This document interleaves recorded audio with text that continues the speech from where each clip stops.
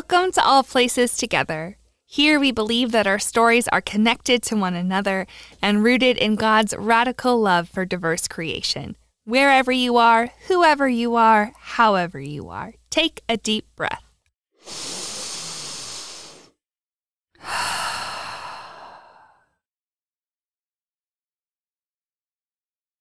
This week's episode is called Holy and Whole. Today, we celebrate and explore how God's boundless diversity is in the body of each person. We're going to examine the belovedness of the disabled community, all the gifts they bring to the table, and how we can be proactive in making sure that all can get to the table.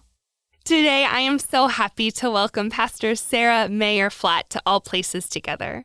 Sarah is a graduate of the Lutheran Theological Southern Seminary and has served congregations in 2 different places in Michigan and Nebraska as well. Sarah has also been an important leader in and around The Table, which is a pre-event for the ELCA's youth gathering.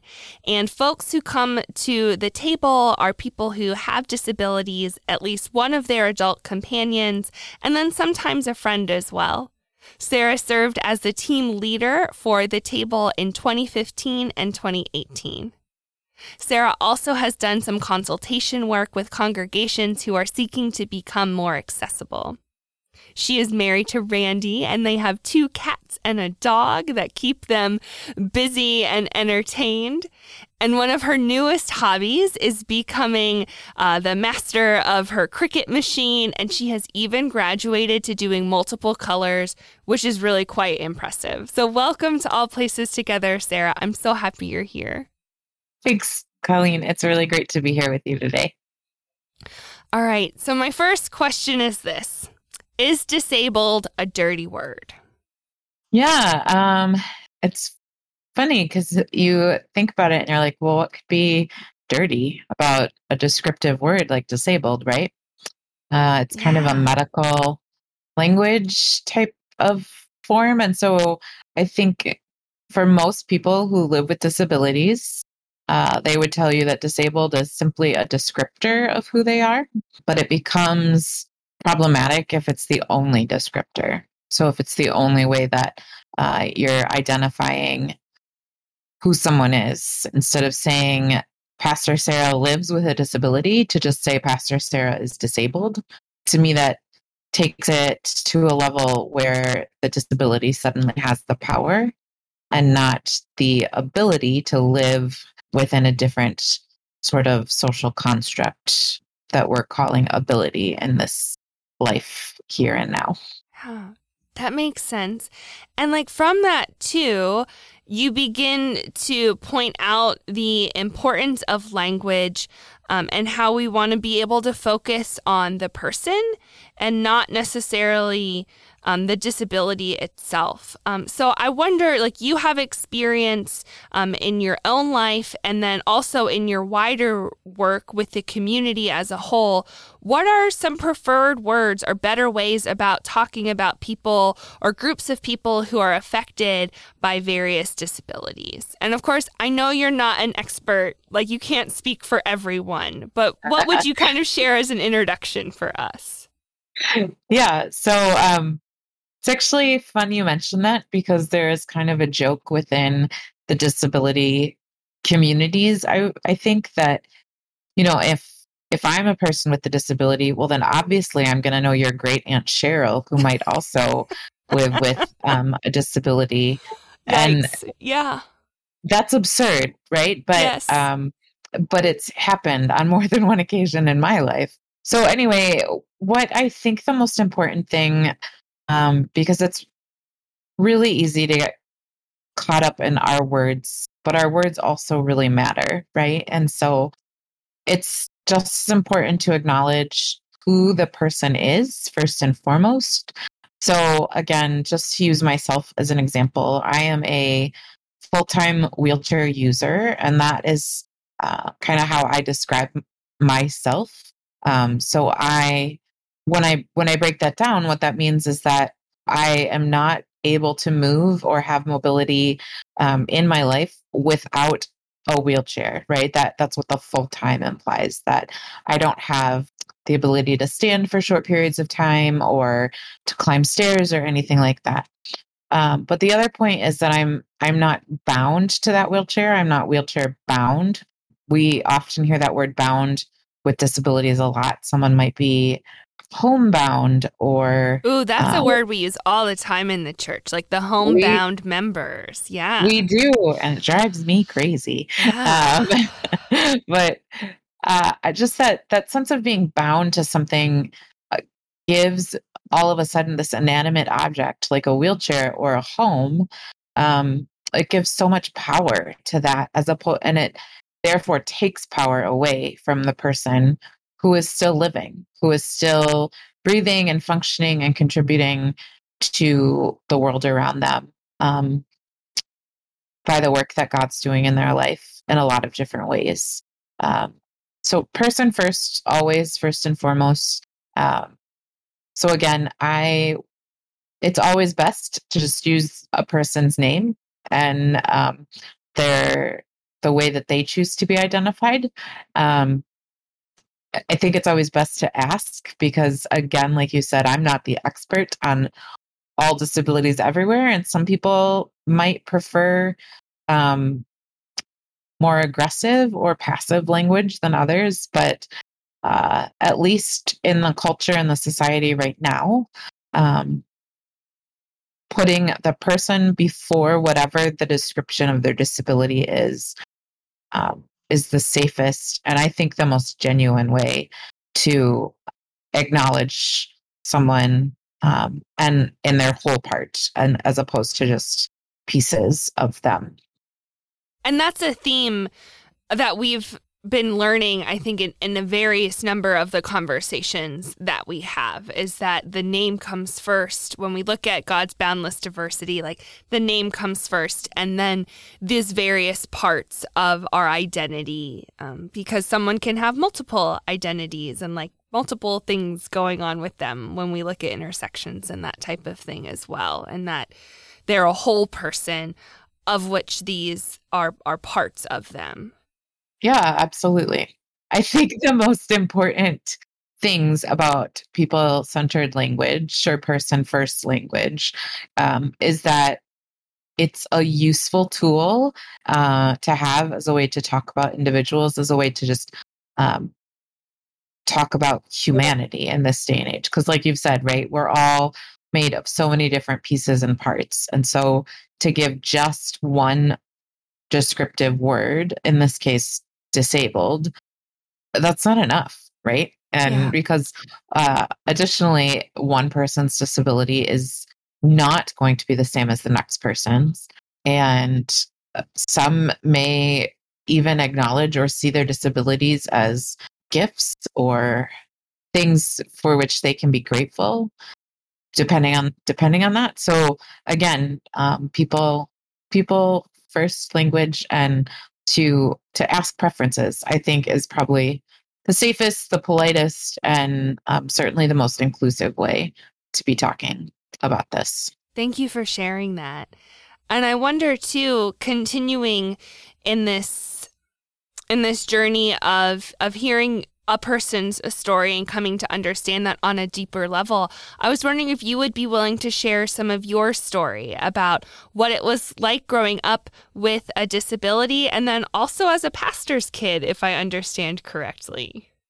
Yeah, I had 2 strikes against me. No, I'm just kidding. But I did. I was paralyzed when I was a very young girl. I was 4. And so in a lot of ways, living with a disability is the only life I've known how to live. And so that, I think, dramatically impacted the way I grew up. My parents did not have to figure out how to take their bright and precocious and sassy young daughter and figure out how to transition her from one way of learning to the next.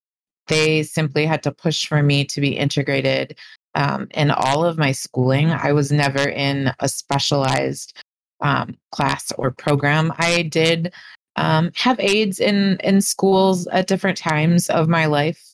But for the most part, my parents and family made sure, hell or high water, that I was going to be included in all of the ways that I could be. And what that sometimes meant, unfortunately, was having to sit some things out because it was up to us to do that teaching of what inclusion looks like, and that if one person isn't welcome, then you might be missing out on an entire family or an entire community of folks.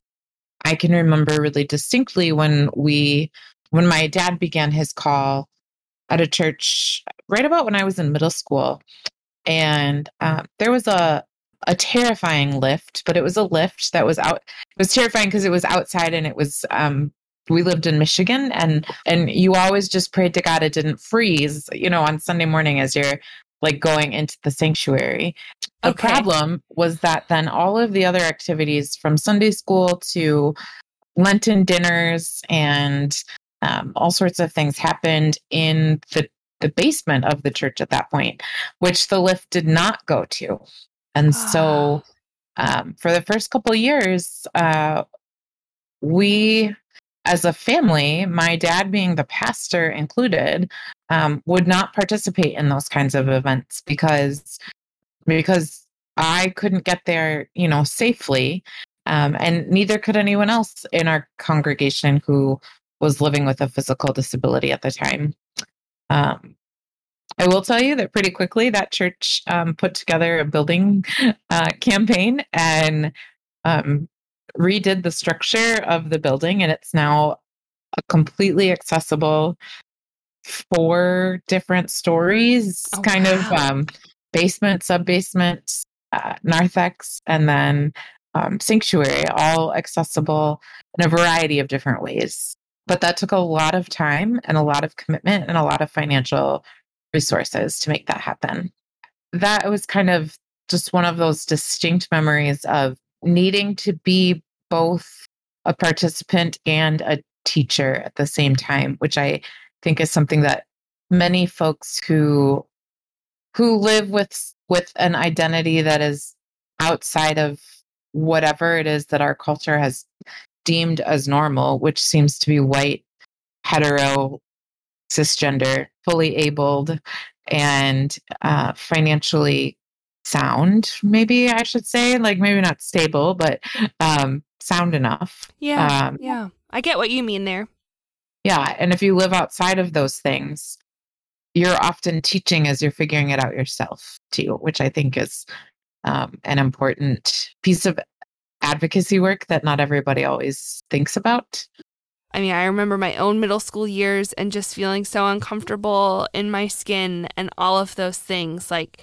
And church was a safe place. And we're recording this on Shrove Tuesday, which in many Lutheran churches means a pancake supper. So I've been, as you're talking about the church basement and fellowship, it's that's where we ate our pancakes. That's where I would be heading, Sure. however many years ago. And it's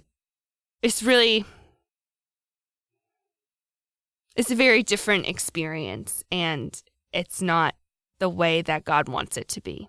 Yeah, absolutely. And I think part of it too was being in such a form of uncomfortable waiting as an individual and as a family unit and even as a church community, right? I think that also made the celebration of the building becoming the building also becoming a safe space. And not just the community being a safe space, but that there was a blend between those two. I think in some ways that made it even sweeter, right? That we were able to kind of go through that wilderness together and even make confessions to one another and admit that a building that was built in the 1950s was not thinking about people that were excluded from the community and from the world at that point. So then to be able to celebrate and go to those pancake dinners and those fellowship opportunities and to be a Sunday school teacher and all of those things that I was able to then eventually experience and offer back to the community of faith that was forming me were absolutely glimpses of the kingdom of God on this earth, you know? Yes, yes. And I think too, you share two really important things in those last few sentences, like both your participation and just sitting at the table and eating together, like that is important and is a glimpse of the kingdom of God. And also you being able to share your other gifts of teaching. I mean, you eventually became a pastor. Like you have clear gifts for ministry, that I'm sure were bubbling up and growing in your middle school years and your high school years. And the lack of accessibility prevented you from being able to share those gifts. And so you get the missing out of you being one at the table, and it's a more full, happy table when we're all there together. And then also the missing out of the sharing of your gifts. Yeah. And I think the really hard part about all of this still is that my story is not a unique one. Or perhaps, let me say that again. My story is unique because as the person with a disability and also the pastor's kid, I wasn't ever a fringe member or someone kind of new and just testing the waters of this community. I became a part of the community without the community being ready for me. And oftentimes congregations will say, well, we don't need to become accessible, or we don't need to change things because we don't have anyone with a disability within our midst. And my response to that is always, well, after the boomer generation, persons with disabilities is the next largest growing group of individuals in this country, because as we age, it is natural for our bodies to become less able than they were at younger years, right? And so to think of all of those gifts and opportunities for ministry to both give and receive, that's missing out simply because a congregation refuses to put in the work to make themselves welcoming and inclusive in all ways for all people, that's heartbreaking to me. And that, again, is an instance of where that's not what the kingdom of God looks like. The kingdom of God is when places get creative and continue to invite and do it, even acknowledging that they're not perfect or ready yet, but they're willing to work on getting there. Yeah, because I think people know how to research things on the internet. And so people with any number of different disabilities are going to be able to look at a church website. And my guess is like, no, whether or not like this is going to be a place that they're even maybe willing to try to engage with. Absolutely. Absolutely. And, and it's not just about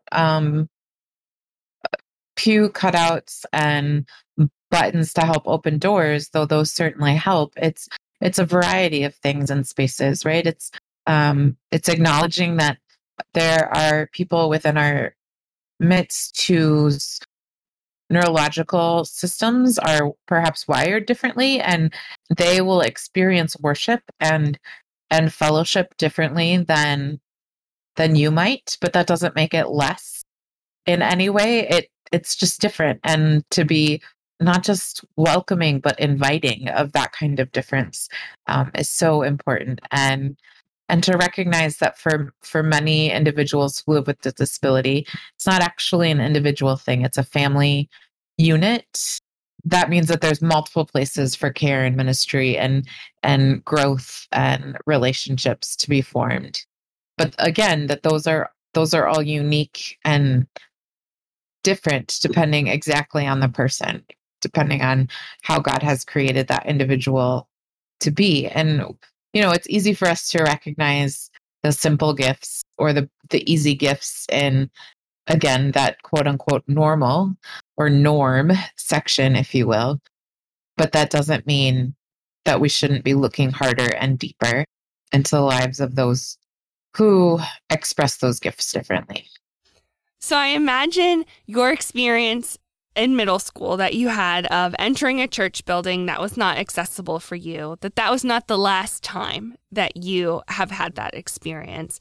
And I'm willing to take the risk to say that I'm guessing the churches that you served were maybe not entirely equipped for you when you got there. So like, what has that been like as a pastor called to a community whose building is not fully accessible? And have there been joys and challenges in those journeys? Yeah, absolutely. I laughed a little as you were introducing that question, because I can remember, as I was sitting down with my field education professor in seminary, and we were talking about possible internship sites. And the first question he asked me was, well, what does an accessible sanctuary look like for you? And I looked back at him and I said, I have no idea. I need you to find one for me to experience. Mm. And, at that point I was in my young to mid 20s and was well on my way to becoming a pastor. And like you have said, I had not yet entered a worship space that was accessible for the leader to be the one with the disability, right? And so that certainly has looked different in all of the congregations I've served. So my first call, within about 5 to 10 years before I started there, had actually connected their sanctuary part of their building with their fellowship hall.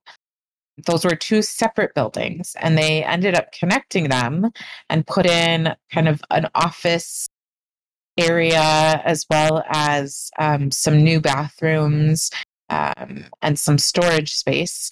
And coincidentally, wouldn't you know, a lift, much like the one I experienced in my middle school days, but it was on the inside of the church building. Solid. That seems better. Just less noisy, if nothing else. Oh, less noisy. Okay, yeah. But was also used by multiple members of that congregation every Sunday. So if I wasn't up that lift by about 10 minutes to when worship needed to start, I was going to be late to worship. We kind of sat in the midst of wondering how we were going to make a very old Gothic style sanctuary space with a long place for many pews to go. And then the chancel was direct 3 steps straight up with what was an old style of having the altar pushed back against the back wall. So all of these things that really were complicated and difficult for me. And quite frankly, it was near impossible for everyone to see me when I was preaching if I was still on the main floor. But we sat with that discomfort together for about 6 months before putting together a game plan with a congregation. We were blessed to have an architect and within it, and he was able to help design a ramp that was perhaps not quite to what we would call code, the ADA code of how steep a ramp could or couldn't be, but it worked within the space and it worked specifically for my needs. And we purchased a new altar, a new table, and claimed it as our new altar.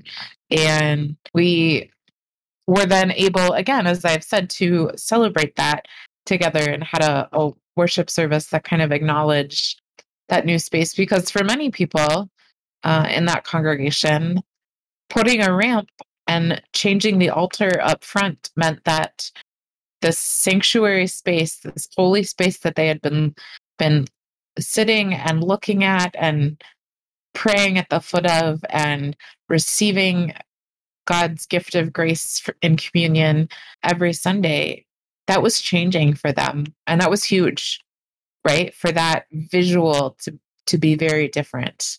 So that was my experience with one congregation.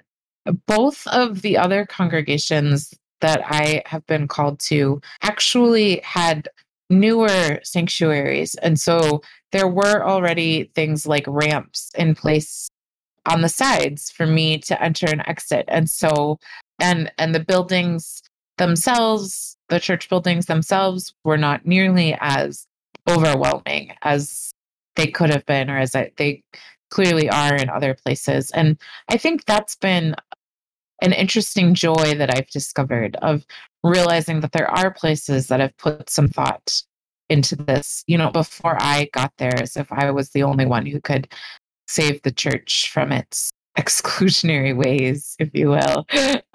Instead, it was just really able to say, see, look at what that forethought was able to just bring together, right? Look at how the way the Spirit was working in your architect's plans 10 years ago is now bringing all of us together. And being able to model that for folks has been really powerful at times. I love that, God at work in the architect plans. Yeah. It's beautiful. Yeah, absolutely. Yeah. So we've talked about God and the Holy Spirit and Jesus, throughout this conversation, but probably more so than some of our other Boundless Diversity focus is like Jesus says a lot about, healing people, not necessarily about some of the mechanics of why people may be experiencing what they're experiencing. But Jesus heals all kinds of people in the Bible, people who are blind, deaf, mute, can't walk, have a disease, like have leprosy, probably have things that we don't even know about. And it's one of the major marks of his ministry. And it's one of the ways that people come to see Jesus as the Son of God and believe that he is who he eventually says that he is. He doesn't always claim being the Son of God early in all the Gospels, but that's a conversation for another day. Yes, it is. But in all of these cases, there's both the physical healing and then also a restoration to the community. I was wondering if you can unpack that for us some. I would love to. Yeah. So I firmly believe that disability is a social construct.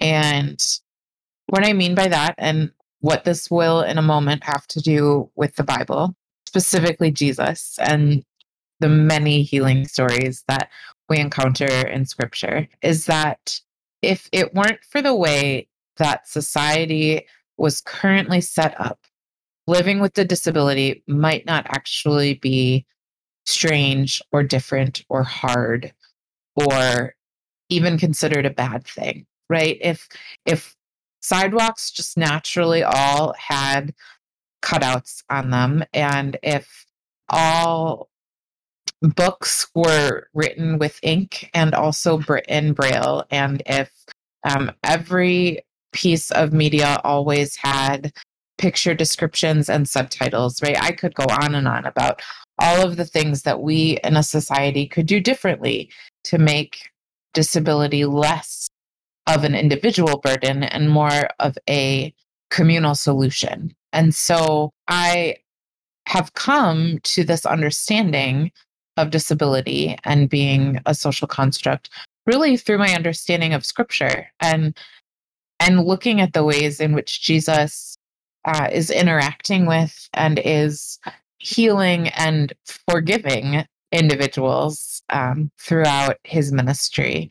Because Jesus is always healing individuals, not for their sake and not for his sake, but so that the community that individual has been very loosely a part of, and I say very loosely because oftentimes what we seem to know about individuals with disabilities back in ancient days is that they were beggars and they were often abandoned by their family and their friends and the rest of their community, and they had no means or ways of being productive or being able to offer the gifts that they had. And Jesus, by restoring their health, is doing much more than restoring their health. He's restoring their wholeness by enabling them to go back and enter into that community, by enabling them to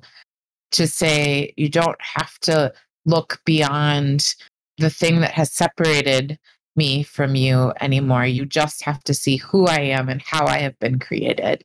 And God, I think that all of the healing stories, in one way or another, point us back to the way that God has created each of us as good and holy. That's WHO. It's a good And distinction. Yep. holy, HOL, right? As good and holy goodness, right? And that's who and how God creates us to be. And Jesus, by being able to heal individuals, or rather, Jesus, by healing individuals, is able to restore an entire community.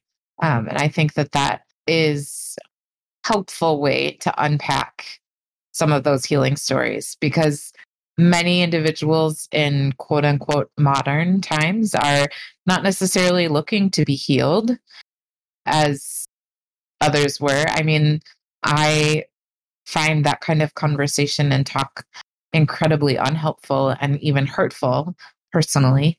But I feel that way because I am able to be within a faith based community. I've had the joy of being in many faith based communities that have seen me as a whole and holy person, not one that needed to be restored any more than the next person, anyway. And I think that is the hope of the kingdom of God and what the body of Christ is that we come as we are with all of the different things that make us who we are, all of our different identities and things about us, and that we find grace and acceptance and a way to share with one another and be with one another, and that the body of Christ is both holies, is more holy and more holy when we are all there together, and that is the hope of the kingdom of God. So do you have a particular favorite healing story from Jesus in the Bible? You know, I think I've had a variety of them over time, but oh, I love that. That's really interesting. Like, of course it changes with time. Yeah, tell us more. Different ones have made me celebrate and different ones have made me scream in anger at different times. But one that I always return to, and one that's been particularly special to me lately, is found in Mark chapter 2, just beginning at the first verse. When Jesus returned to Capernaum after some days, it was reported that he was at home. And so many gathered around that there was no longer room for them, not even in front of the door. And he was speaking the word to them. And then some people came, bringing to him a paralyzed man, carried by 4 of them. And when they could not bring him to Jesus because of the crowd, they removed the roof above him. And having dug through it, they let down the mat on which the paralytic lay.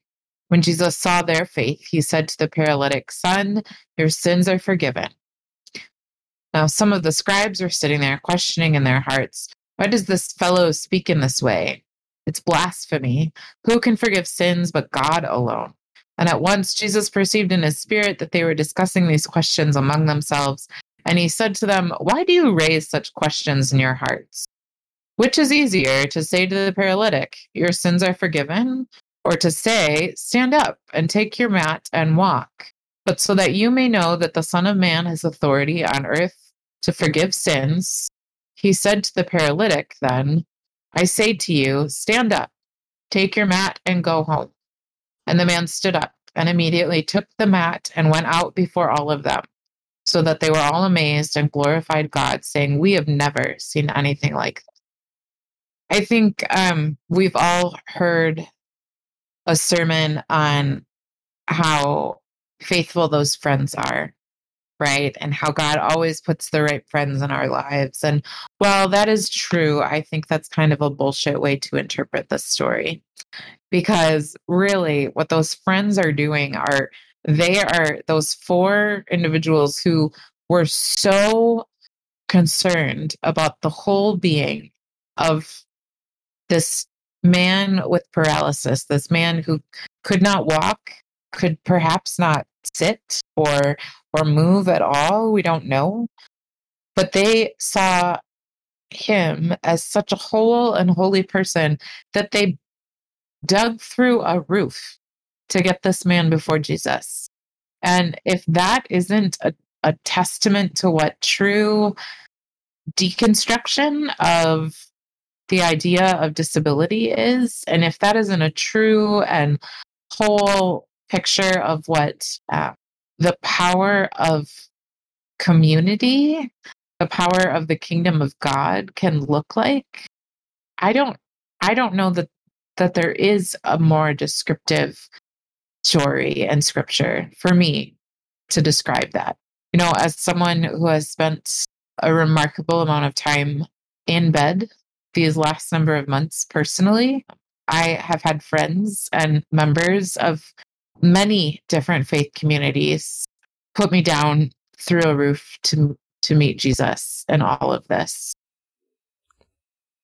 I hear so much in what you are sharing there, the idea of people digging through the roof for you and the layers that come with the word deconstruction. Like that's a word I think in many Christian circles, like we're talking about like deconstructing our understandings of the Bible or patriarchy or heteronormativeness, you know, all of these things like we're deconstructing. And I think around ability too, right? Like we're trying to come to understand God in the world in a more whole and holy way. I love that.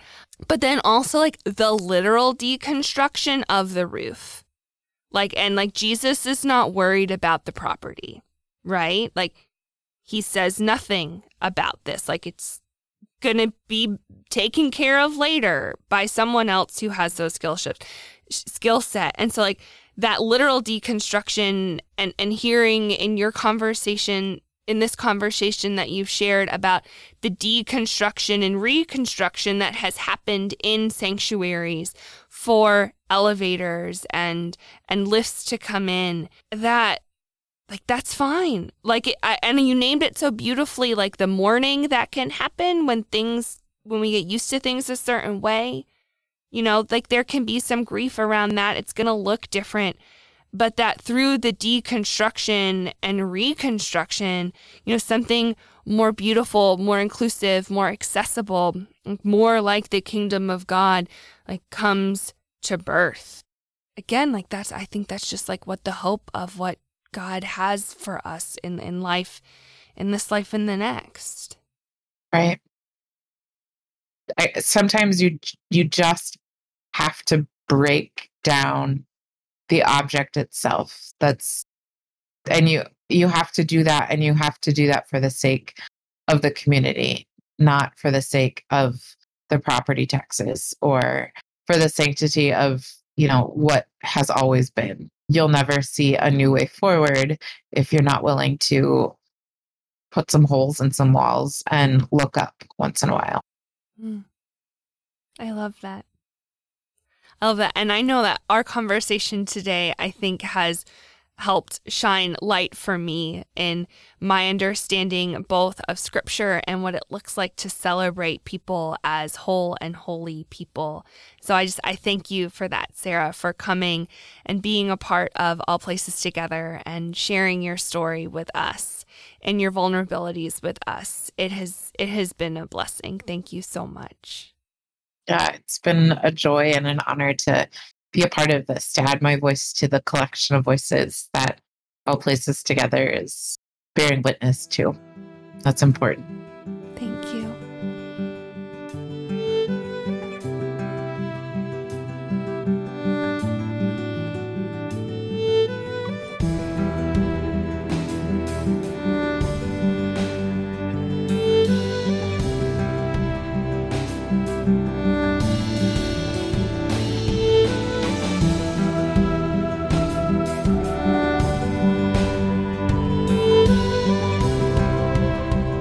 A prayer for holiness and wholeness.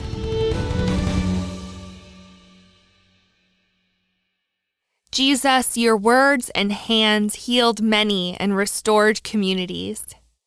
At a time when those who were paralyzed, deaf, or blind were sent to the margins, you cared for them, treated them with dignity, loved them, and knew they were holy.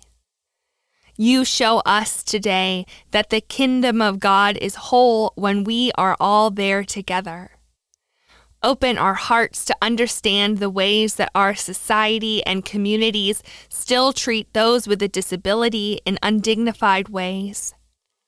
May we use our words and hands to deconstruct the literal barriers that keep us apart, as well as the systemic structures that marginalize. Remind us that our bodies and all bodies are beautiful and holy, however they work. Amen.